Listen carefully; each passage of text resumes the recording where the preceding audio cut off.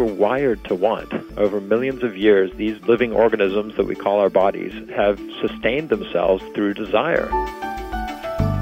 And that's the same reflex, on a physiological level that's occurring when you look in the store and like the pair of jeans or like the new cell phone that you're thinking of buying. Learn how to make your dollars and your spirit grow with financial planner Brent Kessel. Next on Change Nation from First30Days.com. This Change Nation podcast is presented by Citi. Citi never sleeps. Wouldn't we all like to make a lot more money? And yet money seems to bring us all our share of pain and struggles. On the show today is Brent Kessel to share the content of his new book, It's Not About the Money. Brent has helped thousands achieve their financial goals, from single moms needing to put the kids through college to multimillionaires. And he's here with us today to help us look at money differently and give us his advice on the first 30 days of making more money. Brent, welcome to the show. Thanks. Nice to be with you. So your new book says it's not about the money. So what is it really about then? Well, it's really about knowing yourself at the unconscious levels, the levels of our mind that react to money in unconscious ways that have been patterned for years and years or decades, actually. What I've found in being a financial advisor is that so many people are stuck in a particular pattern with money, a particular relationship to it. They might be chronic overspenders. They might be persistent savers that just keep on accumulating more and more even when they already have enough. But whatever our pattern is, it seems very difficult for human beings to change it. That's because of this unconscious way. What I call a 4-year-old runs your financial life, actually, is one of the subheads in the book. And, the first 30 days really, in my view, is about knowing your money type, understanding how you got to be that way, and what the payoff is of the ways you've been behaving with money. Because until you know those three things, you really don't have much hope of creating lasting change. And we like lasting change here at the first 30 days. So let's talk about this concept of money type. So that I'm certainly curious about. How would anyone go ahead and understand that or see what theirs is? Well, most of us have some kind of intuition of what our money type is just by looking at our current financial life. If you've got a plethora of, financial assets, an abundance of them, that gives you some clues that you're probably not a chronic pleasure seeker, someone who's always spending more than they have just to have, sensory pleasure with money. And you may be a caretaker, but you're probably not taking such good care of other people that you're running out of money at the end of the month. If, on the other hand, you are out of money or in chronic debt, then chances are something, could be pleasure-seeking, could be caretaking, could be empire-building and constantly throwing it all into your business, which hasn't paid off yet, that is leaving you in that scarcity kind of mode. So looking at your current life is one way to get at it. Another way to get at it is really tracing back to the earliest, most painful experiences you had around money. So these could be when you saw parents fight about money, or when you were accused of being a rich snob at school because you had slightly nicer clothes or a nicer bike than one of your friends. And, any of those experiences, and they can occur anywhere from kind of, 4 or 5 years old up through our mid-20s, really form how we relate to money for the rest of our lives. We make agreements about it, about how it works and doesn't work, that then seem to run us unconsciously. So a 4-year-old running our financial life, how do we grow that 4-year-old up to being a fully conscious adult with better financial beliefs? That's the great $1 million question. And, what I would say is we don't so much grow it up as invite it into the conversation with the adult who's already here. So most of us already have a grown-up inside that's saying, God, you should be able to, just have enough money and not constantly spend more than you make, or I should be able to be, less of a saver. I know I already have enough. Why am I so compulsive about constantly being frugal and saving more? There's an adult in there that knows which way we have to go to create balance. What's missing is that adult is usually having a very judgmental, almost punitive, condescending tone towards the 4-year-old inside. And so, I've had 2 4-year-olds, my own sons, and as any parent knows, if you try and just judge and condescend a 4-year-old into the behavior you want, you're typically going to get a lot of pushback, and they'll usually get their way one way or another, through the back door. So really having a compassionate kind of conversation where you're trying to find out, how does this serve you? Tell me honestly, I really want to know how it serves you, because I want to take care of your needs. I want you to feel safe. I want you to, be getting what you want from your relationship to money. But we're going to do it in a more balanced way that's not as unconscious or reflexive as you've been used to doing it. So, Brent, I want to talk a practical example. So I live here in New York City, and I walk by shops on every street corner. Mm-hmm. I feel or am compelled to go into a store and would like to buy something that I don't really need. Yep. So what's the conversation I have with myself?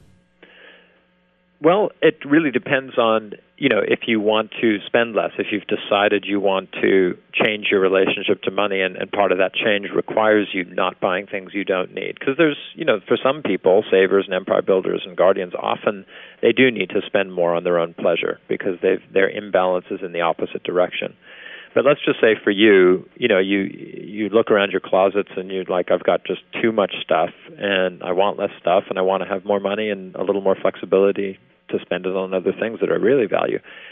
That's really, you're coming into contact with what I call the wanting mind, which is the part of our mind that can never have enough. Actually, a reporter once asked John D. Rockefeller how much is enough, and his answer was just a little bit more.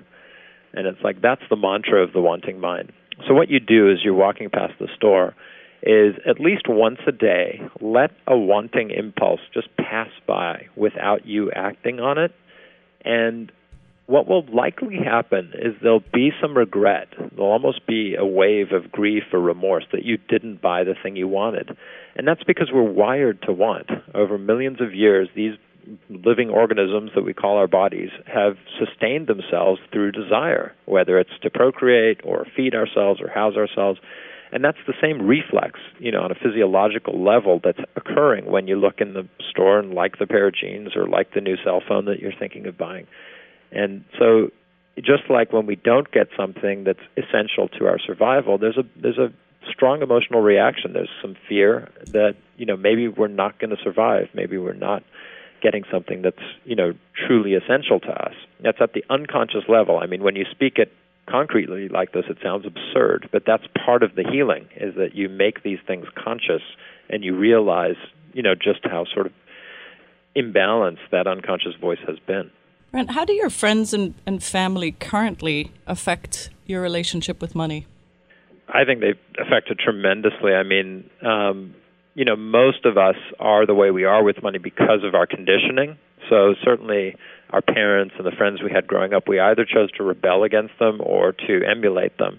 And that really defined a lot of who we became in our relationship to money. What most often happens in our adult lives is that we attract people whose money types are the opposite ones of us. So they're the ones that are most dormant in us. And the irony of that is that it's the one we most need to create balance, and yet we attract them and then we just fight like cats and dogs, about, how can you possibly want to just spend money on a car that's flashy, that'll attract attention to you? That's insane. What you should really be doing is be at home crunching your numbers and understanding how much you earn and spend. So that would be a dialogue between the guardian and the star, for example. Do you think that's one of the reasons that money is at the root of so many failed marriages and relationships? I do. I think that the big reason for it is that what we believe unconsciously, what I call our money type, is so sacred to us that when someone violates it, it's like they're violating us. It really goes to the very primitive core of us. And so we often get caught in judging the decision, in judging the behaviors that they're exhibiting with money, rather than looking for the positive intention that's behind that behavior. So even if someone's a constant, overspender on the most useless junk in the world, they're just buying stuff that's thrown away, and they can't seem to stop themselves, there's a way in which there's a payoff to that behavior. And until you can uncover that payoff and validate it, really, share with people how you see that it's really giving you a great amount of joy, to buy these foods or go to these restaurants or plays or whatever it is that they're overspending on, there's not going to be no receptivity in them to hear the balancing message. Brent, there's a feeling, I think, that wanting more money sometimes makes us a bad person. Is that just a limiting belief that we need to sort of heal and unhook before it's possible to go make more money? I think it depends on the depth of our craving. I asked many of the spiritual teachers that I talked to for this book. I talked to the Dalai Lama and Ram Dass and Rabbi Harold Kushner, along with some financial experts and Nobel Prize winners, to kind of weave all of their spiritual and financial wisdom into the book. And, the spiritual teachers surprised me because they all said wealth and having a lot of money in and of itself is not the problem. The problem is craving and attachment and what we think that more money will bring us. So I don't believe in sort of, black and white labels of, wanting money is an inherent sin.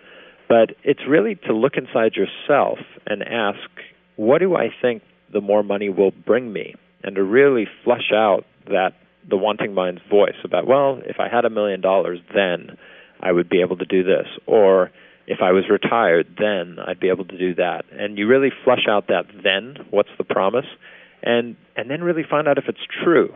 So, for example, on the retirement example, try living just 1 week exactly the way you want to live it when you're retired, and see how many of your problems actually do go away and how many are still there. And, most people find that the wanting mind overpromises and underdelivers, which can take some of the wind out of the sails of that attachment or craving that so many of us feel.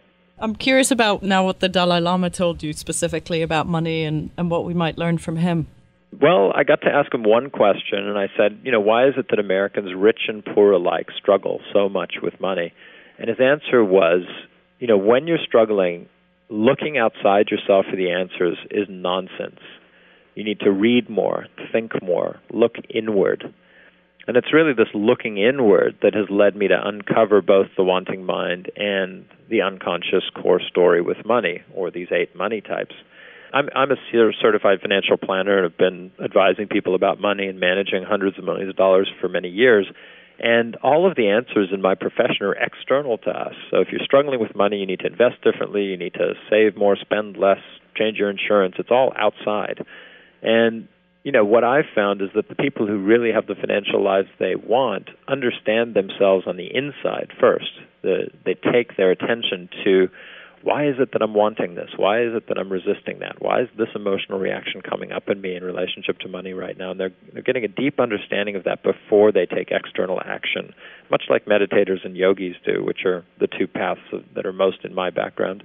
So, Brent, what's interesting I find is I think there's a belief that many spiritual people are not wealthy, and they do spend time in meditation and yoga, and that's not really where the wealth is, at least not in our society. Mm-hmm. And yet what I'm hearing is that there's a deep connection between becoming more spiritual and making more money. Mm-hmm. How do those reconcile? Well, I think that, if you truly want to make more money and it's for an interconnected benefit, I mean, that's what's so interesting about the times we're living in, is that the wealthiest people, Gates and Buffett and Oprah, are all setting examples of how extreme wealth really needs to be used for the greater good, or it dissipates. I was actually talking to a consultant last week who works with mega wealthy families, and they did a study that found that those families who weren't engaged in any kind of family philanthropy lost their wealth within 1 generation. Those that were perpetuated it. It kept going and going. And part of that is taxes. The tax code favors philanthropy, but a much bigger part of it, in my view, is that when you're using money for the greater good, you're much less likely to get caught up in your own kind of neurotic behavior with money, whether it's spending on your own pleasure or hoarding it for yourself, for your future. Any of those kinds of neurotic behaviors that tend to make people, do destructive things with money. I know one of the things you said in your book that I most enjoyed was that compassion and generosity are the cornerstones of a healthy relationship to money. Mm-hmm. At what point do those sort of actions start? Do they start for someone who is in debt? Do they start for someone who's still struggling with money, for students? Or do they start when you start feeling at a place where you are now comfortable with money? They should start I hate the word should, but if you really want to see yourself change your unconscious messaging around money, start them today. And you can be in tremendous amounts of debt and still give time and give energy and give expertise in some area that you're gifted in. And the reason that I say start today is that when we're giving, the unconscious mind is being told by our actions that I have enough. In fact, I have more than enough. So that counteracts the wanting mind, which constantly believes I can never have enough. And if you really want to have enough, one of the things I write in the book is we get the financial life that our unconscious mind thinks we deserve. It really does manifest what it thinks we're capable of, entitled to.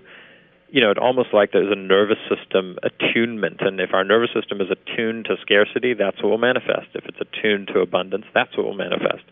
So by starting to give in some way, whether it's just time or, some small amount of money, whatever you can pull off, and when I say what you can pull off, it should be a little uncomfortable for everybody, including my wealthiest clients. I try and encourage them to go beyond the comfort zone, because when you're stretching and sort of forcing the saver and guardian within to feel a little bit threatened, a little bit uncomfortable, that's when you're actually creating, some balance and some real growth for yourself.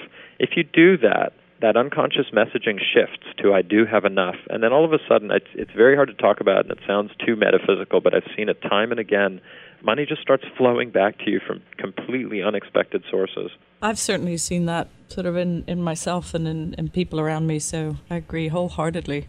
Brent, any of the latest research on money and happiness? I think that's another one that we sometimes get caught up in, which is that making the money will lead to more happiness, and sometimes when people do have more money, they actually become less happy. So why even go for it? Right. I've seen both happen. There's some research that came out of Japan that did a study on people's self-ratings of their happiness from 1959 through 1989. And in 59, Japan was basically a third world country. The per capita income was below $3,000. By 89, they were the world superpower, really. And what they found was that subjective happiness hadn't changed at all. Maybe it had grown about 3% over that entire period of time, when wealth had grown much, much, much more than that. Part of that is that we tend to gauge our happiness based on how we're doing compared to others in our culture, rather than just as some objective measure. But a very big part of it is that this wanting mind always wants more. And, the only way to break that cycle is to get to know it better and to force it to be accountable for its promises. When it says, I want, to take a trip to Italy this summer, and you say, well, what will that bring you? And you really make it get, very specific about, it'll bring me this amount of pleasure, it'll bring me this amount of peace, it'll last for this long, it'll make my marriage that much happier because we will have had all this fun together. You kind of flesh out all of those promises, and then you might still do it. I'm not saying therefore you'll realize that it's empty and you won't do it. You might still do it, but as you do it, see how the actual experience compares to those promises. So it's almost like an audit, and you're just checking in very neutrally. You're not trying to find out a conclusion. Most often when I've done that, I've found that the things I most craved, that my wanting mind was most attached to, couldn't come close to delivering on the full, extent of its promises. Brent, what was the most surprising thing that you learned in researching the book, and some of the amazing spiritual teachers that you mentioned you crossed paths with? Well, I think one of the very surprising things was that everybody can relate to these money types, and that we're all really a combination of, anywhere from 1 to 3 of them. It sort of surprised me that there was one model that could really encapsulate all of that. Another thing that surprised me was when I talked to people like John Bogle, the founder of Vanguard, or Dr. Harry Markowitz, Nobel Prize-winning economist. They all had firsthand experience with how much richer they felt from their giving activities and not just their intelligent investment activities or saving activities. So that level of, kind of universality between the financial experts and the spiritual experts was surprising. And Brent, just for the people listening, for them to understand the financial types, including, I know you have them in your book, How can they do that, and what would you advise? Well, for those who don't have my book, they can go to my website, BrentKessel.com, and take a 3-minute quiz, and that will tell you your money types. And then we've got a little Learn More button you can click on and, essentially do some exercises or activities over the subsequent week that will help you, really create more balance in your life. And certainly in reading the book, there's over 50 exercises in the book, so that's really where the wealth of the material is to help you create that balance once you know your dominant types. Another question I wanted to ask you earlier, actually, when you were talking about 4-year-olds, how should parents who are listening to this start teaching their kids about money? Well, I do give some advice about that in the book. I mean, the number one way to teach is walk your talk. So your kids are probably going to either do what you do or do the exact opposite of what you do if they perceive it as creating a lot of unhappiness and suffering in you. So the more balance you can create in your own life, the more likely they are to create balance and fulfillment in their lives. One of the ways I do that is I give my kids allowance equal to $1 per week per year of age. And so my 8-year-old gets $8 a week, my 5-year-old gets $5 a week, and then we split that into 3 jars, one for giving, one for saving, one for spending. And the last component of it is that at the end of each month, I give them an artificially high rate of interest. So when they were really young, it was 100% interest. I would double what was ever in savings and giving each month. Now it's 50% interest. And that gives kids a real sense of, how much sort of more they could give and spend on themselves if they're willing to delay their gratification. Brent, on the savings bucket, I'm sure there's a lot of people who have questions about where to go and invest and what should we do with the money that we're saving nowadays when everything feels so uncertain for people. Yeah, I mean, there's 3 ready-to-go investment strategies in the book, and given that your website is the first 30 days, you can implement all of these in less than 30 days, and it'll really get people, off and running to building something for their future or whatever their goals are. So, I think the key thing is to start small. Just because you can only save $10 a week doesn't mean you shouldn't do it. It's really, the analogy I like to use is if you're the captain of a supertanker, if you can turn the wheel 1 degree, 6 months from now, you'll be in an entirely different hemisphere. And so it's just shifting slightly. And if you're saving just a tiny amount each week, make it automatic, first of all. David Buck, one of my colleagues and personal finance authors, in all of his books about automatic saving, I think it's genius advice that what you can set up automatically means that your unconscious money type isn't going to sabotage you along the way. So make it automatic. You can use one of my 3 investment strategies. Everybody should first accumulate a 3-month reserve. Even if you've got credit card debt, I like people to have a 3-month reserve in savings that's equal to 3 months of what they spend each month.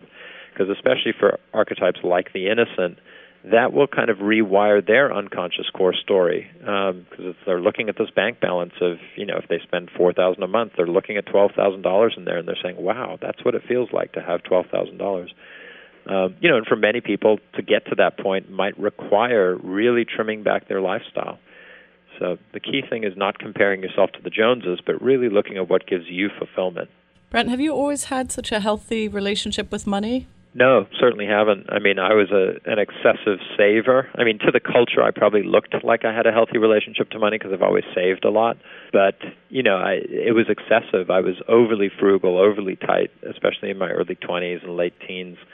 And, I also had a period in my early 30s where my empire building and kind of guardianship, my excessive worry got the best of me, and I was much too anxious about money, given what my actual financial circumstances were. That's part of what got me looking into what's at the root of all this.